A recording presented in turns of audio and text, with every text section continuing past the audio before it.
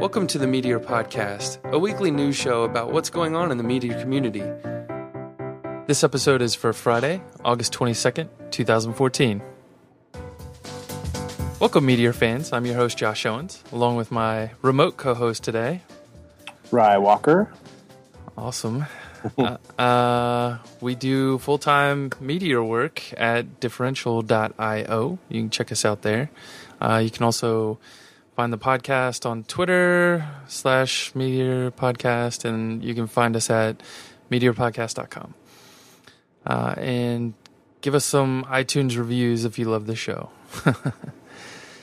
Let's see. So this week we are talking about Meteor Cordova support, which I'm super excited about. Async and sync in JavaScript. Tracking down performance bottlenecks in Node with Meteor. Why you shouldn't wait for Meteor 1.0. And bootstrapping with Meteor.js. So we'll dive into it. So last night was a dev shop. Did you watch the dev shop at all, right? Not yet. It's on my to-do list for this weekend, though. So I did send out an email to our dev list about watching the Cordova video. The link will be in the show notes. But it was one of the longer presentations. Slava and Matt Abersfield, I believe is his last name. He's an intern there right now, on loan from MIT. And he has been working with Slava to get Cordova integrated as like a first level kind of package inside like the build system of Meteor.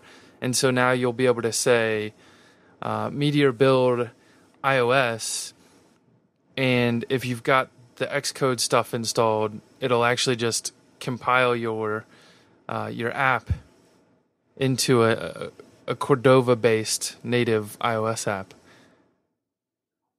Mm-hmm. It's pretty awesome. It is pretty awesome. Did you make one today? I haven't yet, but I'm kind of curious to try making one because like I watching the video, I was really impressed with what they did make. They made a little like location photo attachment app, so you could like take a picture, it would know where it was taken, and then it would like drop a pin on the map with that picture in it. Mm. And it looked awesome. And then they have the great thing is they have hot code push support. So like when you update the app, apparently it uses local storage, and it'll download an updated version of the app and keep it in local storage and run off that version instead of the older code that was natively installed with the app. So that's like super interesting, right? Yes, that is very cool. I think I have no excuse now not to start that Meteor / mobile native app. I was using the excuse that it wasn't very well tied together yet. That it was just still a little too messy to invest time in. But it's time to go. Yeah, it's go time. Yeah, I agree. And the interesting thing too is they, I believe they have. I'll pull up Crater while I'm talking here.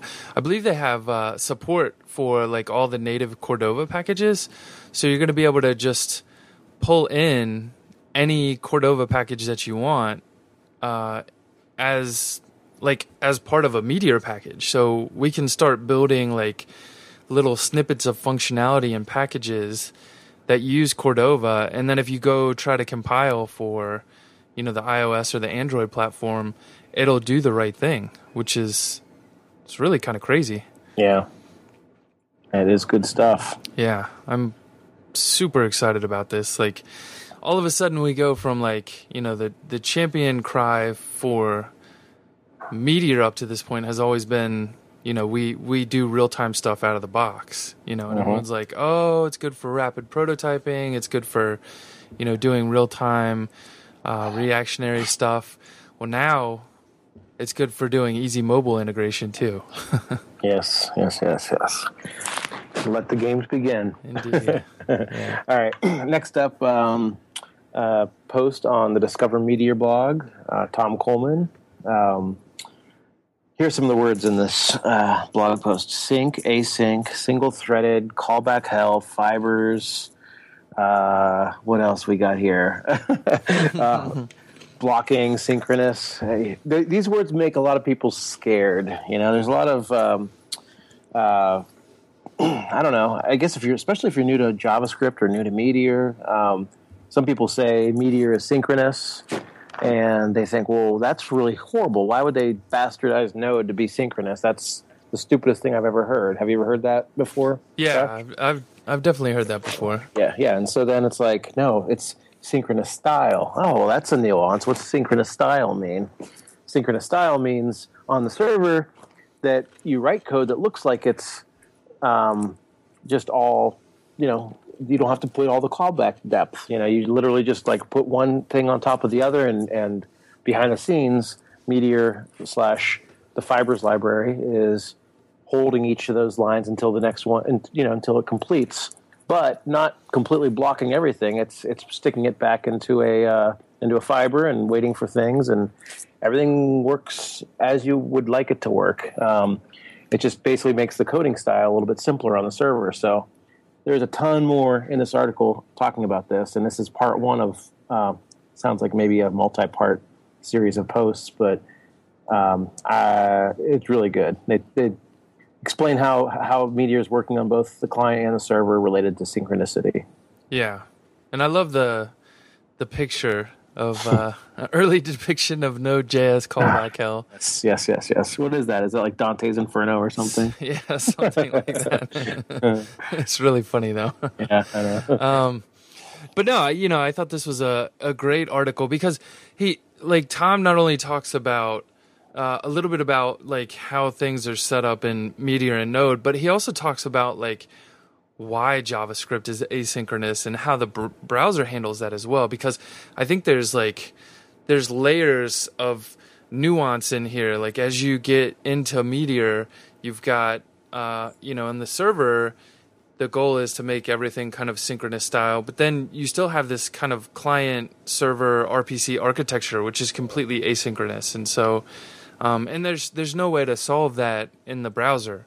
There's no way to say like I need to wait on something. So, and that's why I think the reactive side of things in the client is so important because there is no synchronicity. Is that how you say it? Mm-hmm. So, sure. But great article. Like I'm very much looking forward to the next ones on this one. Yep, it's good. I literally just clicked tweet on the article. Yeah, good article, guys. Yeah. Yeah, so Tom wrote it, and then I was asking Sasha, like, did you put in all the pictures? Because these are kind of funny pictures. And he's like, yeah, I did all the pictures. Yeah. Team effort. Nice work, guys. Indeed. All right. So the next one, more percolate. Percolate all the time. Tracking down performance bottlenecks in Node.js with Meteor. We were actually there when Tom and Matt were talking about this problem. Hanging out before a dev shop, I think it was, and they decided that they were going to contract like some top end Node people to come in and take a look at, I think it was Chris Mather was there too, and Evented Mind was having some trouble with slowdowns, and then Atmosphere started doing it as well, and so they decided to bring in Strong Loop. And this article is all about how they tracked down the specific problem that was happening with Atmosphere and Evented Mind that was causing it to kind of just basically stop responding. And it looks like, from what I gleaned, the MongoDB driver disabled a failsafe to silence a warning message. And that was added in version 0.10 of Node. And so that was kind of unknown that was happening. And that is what caused basically podcasting. All these jobs would stack up and be waiting to run. But because this stuff was disabled, like they would just sit and wait until the next tick would come. And then, it basically was flooding the CPU. And they've got a graph in there, and you can kind of see where it would just spike up to 100% and then just not work very well. And they'd have to restart the server and stuff. And And they just changed the call from process.nextTick to set immediate, and problem gone. But it's a really good article on like how to kind of walk through and debug and do all this kind of stuff in Node. So is this process.nextTick a thing that they fixed inside of Meteor directly? No, I believe that's a Node call. Oh, okay. Yeah. No, but I'm saying, like, was this a problem with their app, or was it a problem with Meteor?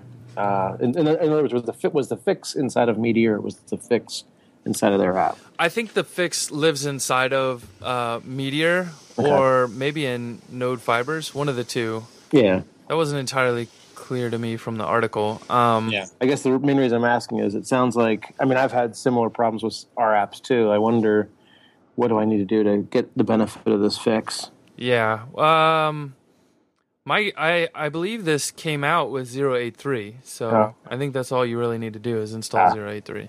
Got it. Okay. All right. Well, that's good. Yeah. Nice. I don't think I have 0.83 on Assistant yet. Isn't that bad?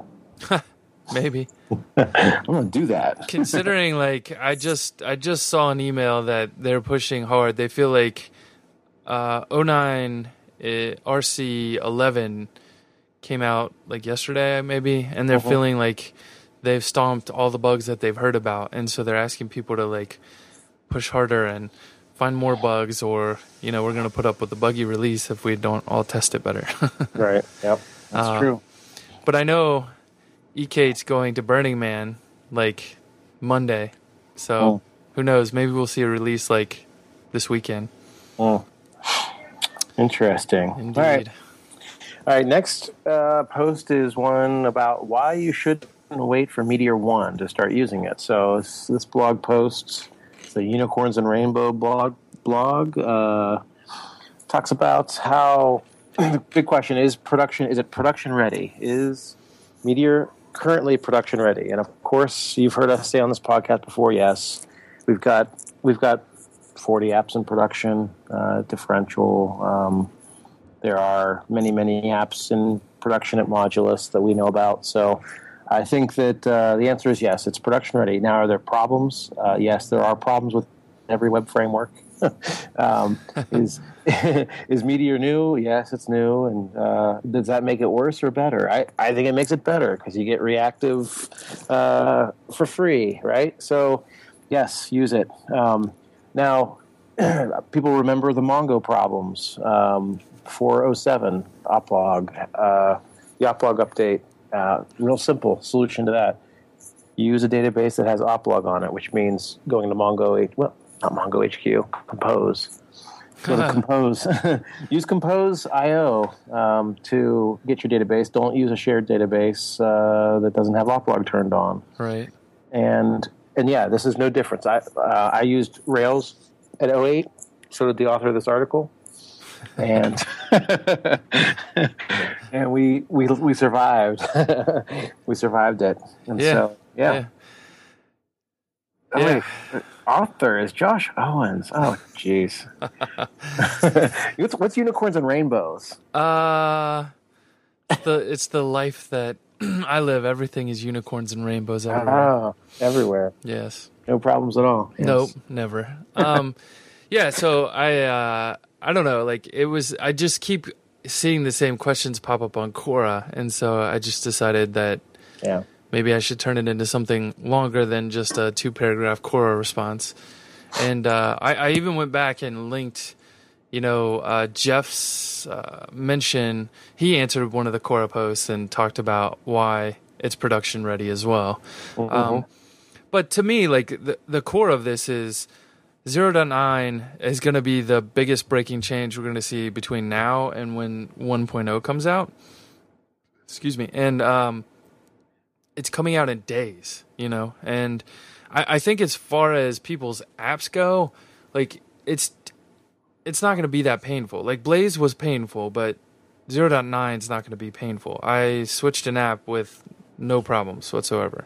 So, I think this is going to be a great time to jump on board, get in before 1.0, really dig in and learn things. And frankly, like if you're worried about bugs, I mentioned this in the article too, like the bugs get fixed. I mean, Meteor is committed. You know, they brought in Strong Loop and paid them a bounty essentially to go fix a weird performance problem that everyone was having trouble tracking down. So I mean, they're committed to fixing this stuff, and you know, bugs are going to slip in. You know, it's going to happen. Yeah, and I think that, I mean, the key thing is it's ready for small and medium-sized apps. If you're building the next Facebook and you have the next Facebook and it's going to be, and you're already to that level, then yeah, maybe Meteor, you know, at the highest scale, there's going to be, that's where the biggest issues are going to still lie. You know, with Mongo sharding and stuff like that, it's all, you know, not too many apps have really reached that level so far, as I'm aware with Meteor. But guess what? Your app's probably not like that. Yeah, chances are, if you're using Meteor and getting started on something, you don't have that much traction anyway. Right. Yeah, and by the time you get to that level, trust me, you'll have rewritten everything, so it doesn't matter. Yeah. All right, cool.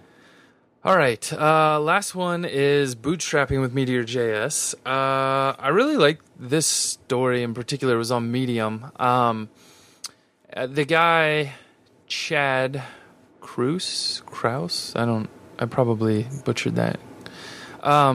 He's built an app called Kin, Kyn, and it looks like some... here they say that the mission is democratizing philanthropy. So it looks like it has something to do with donating to charities and that kind of thing. But he really walks through kind of his journey with learning this stuff. In particular, like 4 years ago, I didn't know the difference between Git and GitHub. 18 months ago, I was at best a front-end hack. Last week, our startup, Kin, brought in its first revenue in the form of a $1,000 check. So he really talks about how, you know, he's been able to gain the skills he's needed to get a Meteor app written, and walks through kind of the validation stuff that they've done. And, you know, he started with Jekyll and then moved over to Meteor. And it's a pretty good article. I would recommend reading it if you have a few minutes. Yep. I'd love to see a new name in the in the community. He also does a quick analysis of Meteor versus Rails, so we know how we feel about that. But it's interesting. Yeah. I mean, I find that interesting too. Like that bit about, I actually missed this in my first go through. I find it interesting because I would actually advocate that it's easier to hire someone to work in Meteor right now than it is to hire someone to work on a Rails app or Django app or something along those lines. Because no matter what, like the people that are doing Rails or Django, they can meet in the middle at JavaScript because, you know, everyone starts to learn that over time because I think it's naturally the way the web's shifting more like interactive front end stuff, and so I just think you have a bigger pool of people to hire from. Yep. So. Yeah. All right. Good stuff. What else we have to talk about? I guess that's pretty much it. Did you work on anything exciting this week, Rye? Oh, geez. Yeah. Yes. Too much to talk about, though. Nothing worth talking about in specific. Well, I guess we could talk a little bit about. Nah, let's not talk about that. Let's talk about that next week. Okay. Now everyone has to tune in next week to hear what you wanted to talk about. Yeah, that was just a big joke. I don't really have anything to talk about. I started on Meeting Hero this week. That's been kind of fun to work on. Oh yeah, that's awesome. Yeah. Big Meteor app there. Absolutely. So. Yep, I didn't do too much coding this week, but next week I will. That's my promise to myself. Always next week. Yes. All right. Thanks for everybody. tuning in, guys. Bye.